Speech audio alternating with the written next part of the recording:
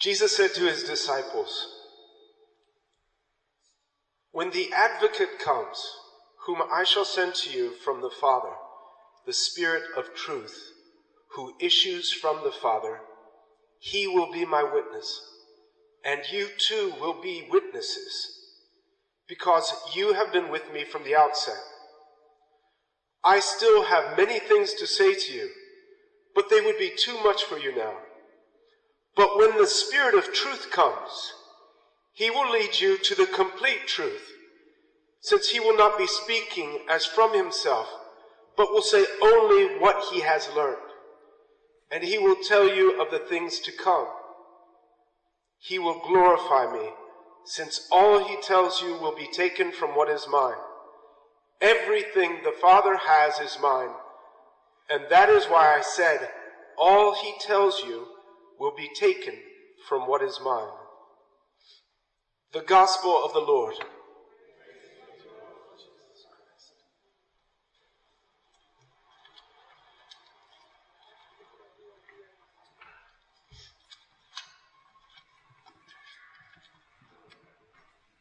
Happy Pentecost.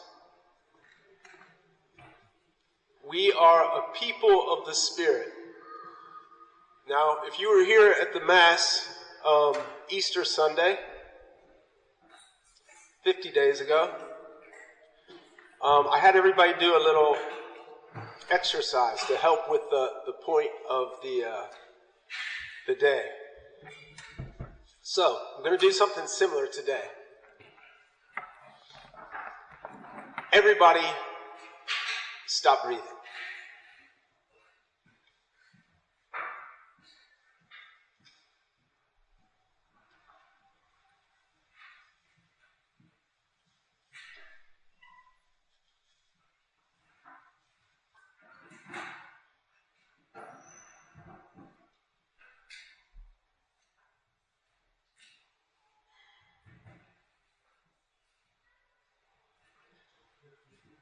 So, just took a breath myself right there. Try to do that for a while. And all of a sudden, you feel the intense need to be inspired, to take a breath. It's that primordial desire for life. Now, if I were to ask you, what inspires you? What is it that you find inspiring? I just got back from a pilgrimage just this morning. I've been going around England with a group of Americans who came over to look at the martyrs, the lives of the saints in England, many of whom were martyrs. And the tales of these people, even if you did not believe the Catholic faith, if you heard what some of these people lived through and what they died for and the way that they died, this is inspiring. And by that we mean this is something that we take into ourselves that gives us life.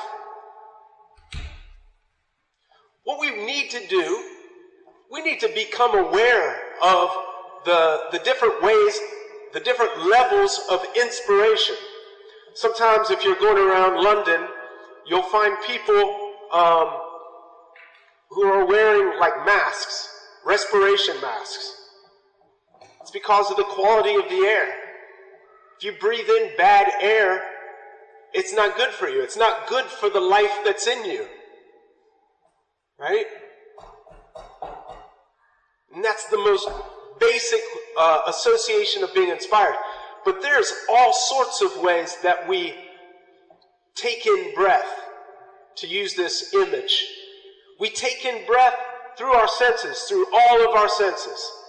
With our eyes, the things that we see, we breathe with our eyes.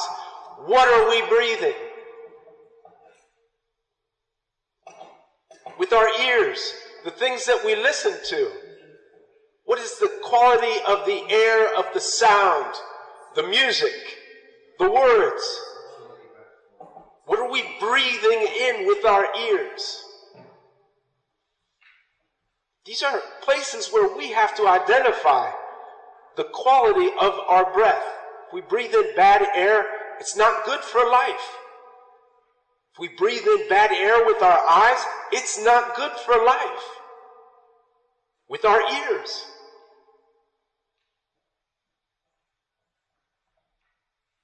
This is one part of the equation. Now, if I were to tell you, and you can try it on your own, and it's basically the same kind of thing that you just experienced if you held your breath, you take in a big breath.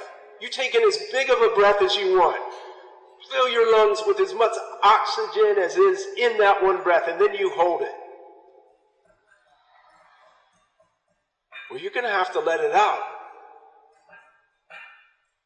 You breathe in, you breathe out. And sometimes we have these very kind of romantic things that we'll hear about how, the plants feed us with oxygen and we feed them with carbon dioxide. There's some truth to that. But, like I mentioned on Easter Sunday, we are not just biological creatures, right? It's not just about what we're doing physically. What is it that you are breathing out in your life? What do you exhale in life?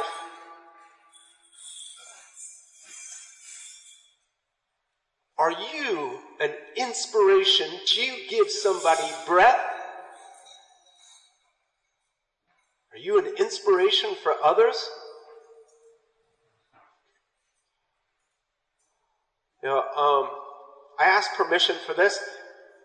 Our MC, our illustrious MC, Andrew, an incredible individual. I've had the opportunity to know Andrew over the years, and anybody who knows Andrew knows that one of his qualities is being very well spoken, engaging.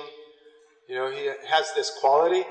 One time we were in a group, and he started recounting, I think it was his grandma's birthday. He was there with a young woman in the group, and he was giving all kinds of details about this.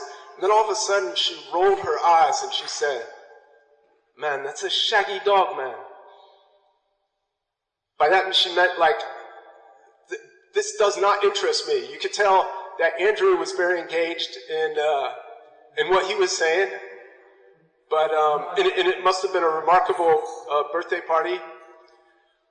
But we have to be aware of what we're breathing out. I mean, you think about it. Think if, as amazing as it is, the apostles, they were proclaiming things that were understood by people who didn't even speak their language. Now, what if they were just talking about, a recipe for Jewish bread, going into minute details? Well, it wouldn't be very inspiring. What is the message that we're breathing out in our words, in our life? The way that we exhale. We can exhale, again, through the image that we present. Through the gestures, the words. If you're an artist, you can exhale through art. The music that you make, the poems that you write. This is a way to exhale. And you can work in words of life, words of truth, and ultimately, words that are rooted in the life that you have as a Christian. As a Catholic Christian. We're so afraid to exhale in this way. We're afraid that people are going to judge us, right? We think, there's no way that I can talk about that. Well, I'm telling you, what you're doing is you're holding your breath. It's not going anywhere. It's not doing you much good if I just come here on Sunday and take a big breath of Jesus in the Mass and then try to hold it. It doesn't do any good.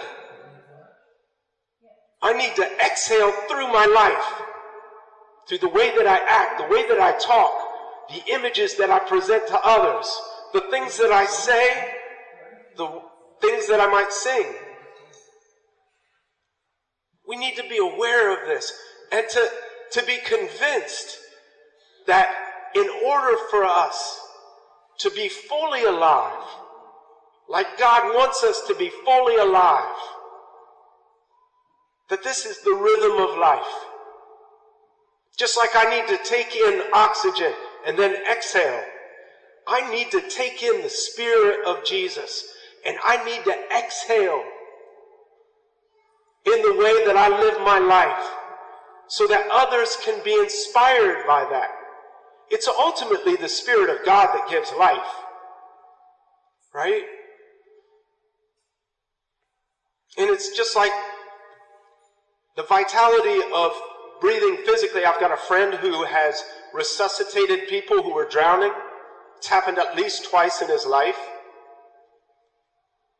You see just how important breathing is. Well, it doesn't stop there. We're not just biological creatures. God has made us capable of breathing in the most extraordinary way. We breathe in beauty. We should exhale beauty for the world around us. We breathe in the light of truth. We need to exhale truth. And ultimately it's love. We breathe in love. And we need to exhale love. This is going to be done in different ways. People are called to take in the breath and exhale the breath in different ways, right? But you need to do it. You can't just hold your breath. And that's what this Feast of Pentecost, one of the things that it should remind us. We're made for the Spirit, an undying, eternal Spirit that cannot be conquered by anything, not even death. But we need to exhale that so that others can inhale that, so that they can exhale that. That's where transformation comes from. It's dynamic, just like you're breathing. It's beautiful, it's powerful. We're made for glory. We're made to breathe in this glory forever. We're made to exhale this glory. And it starts now. So, I invite all of us to join in. If you have the sheet in front of you, there is a sequence that can be read. It's an invocation of the Holy Spirit. This is one of the most beautiful and simple prayers that you can, not this one per se, this is a beautiful prayer, but just like the name of Jesus is a prayer. To just say the name of Jesus in love and reverence, right? That's the simplest thing in the world. You do that when you're at St. Bonaventure's or when you're at St. Angela's or wherever you are. You young people who are preparing yourselves to receive a new presence of the Holy Spirit so that you can go out and fight the fight of love. Right? Another simple prayer that you can pray throughout the day. Come, Holy Spirit. Come, Holy Spirit. Come, Holy Spirit. So, we're going to read together this sequence, invoking the power of the Spirit, His glory, because we want to breathe deeply and exhale profoundly the Spirit of life, the Spirit of love, the Spirit of glory. Come, Holy Spirit, come, and from your celestial home shed a ray of light divine. Come, Father of the poor, come, source of all our store. Come within our bosom, shine. You of comforters, the best. You, the soul's most welcome guest, sweet refreshment here below. In our labor, rest most sweet, grateful coolness in the heat, solace in the midst of woe. O most blessed light divine, shine within these hearts of yours, and our inmost being fill. Where you are not, we have not. Nothing good in deed or thought, nothing free from taint of ill. Heal our wounds, our strength renew. On our dryness pour your dew. Wash the stains of guilt away. Bend the stubborn heart and will. Melt the frozen, warm the chill. Guide the steps that go astray. On the faithful who adore and confess you evermore. In your sevenfold gift descend. Give them virtue's sure reward. Give them your salvation, Lord. Give them joys that never